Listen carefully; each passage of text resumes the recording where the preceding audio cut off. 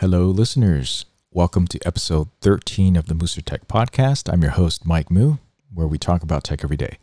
Today, I want to share with you one of the best deals that I've seen for the Sony a7 Mark III. If you don't know what that is, it's a camera that is full frame, and even though it was billed as the basic model from Sony, it is a supremely capable full frame camera that has a perfect mix of everything, where it is like a jack of all trades and not quite the master, but at least second best in many circumstances.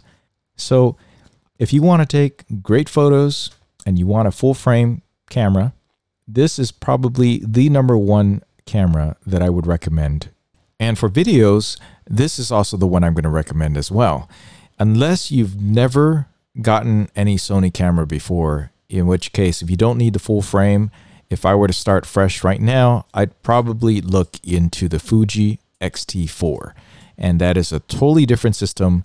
It is completely Fuji X-mount system, whereas this is the Sony E-mount system.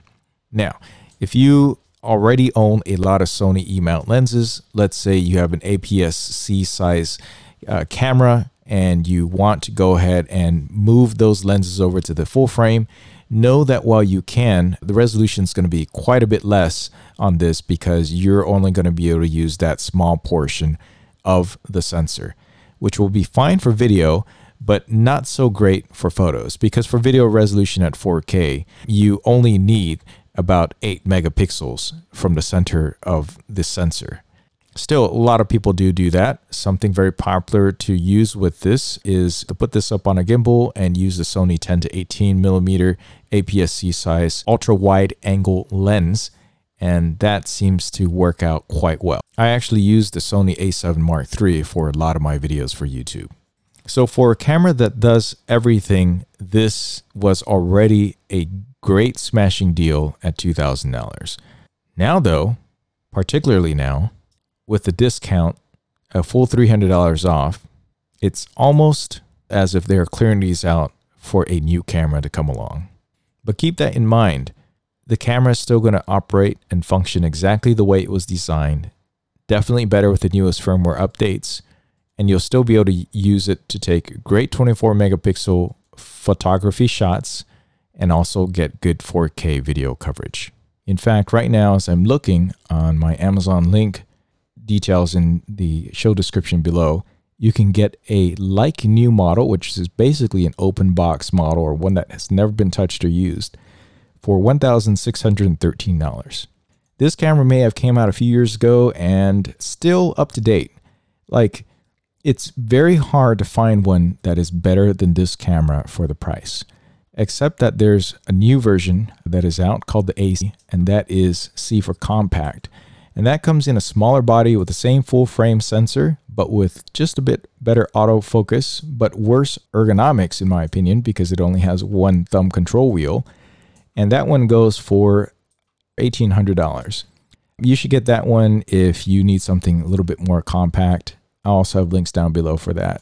But you do give up in some of the ergonomics. And in my opinion, the eye viewfinder is absolutely horrendous compared to the competition.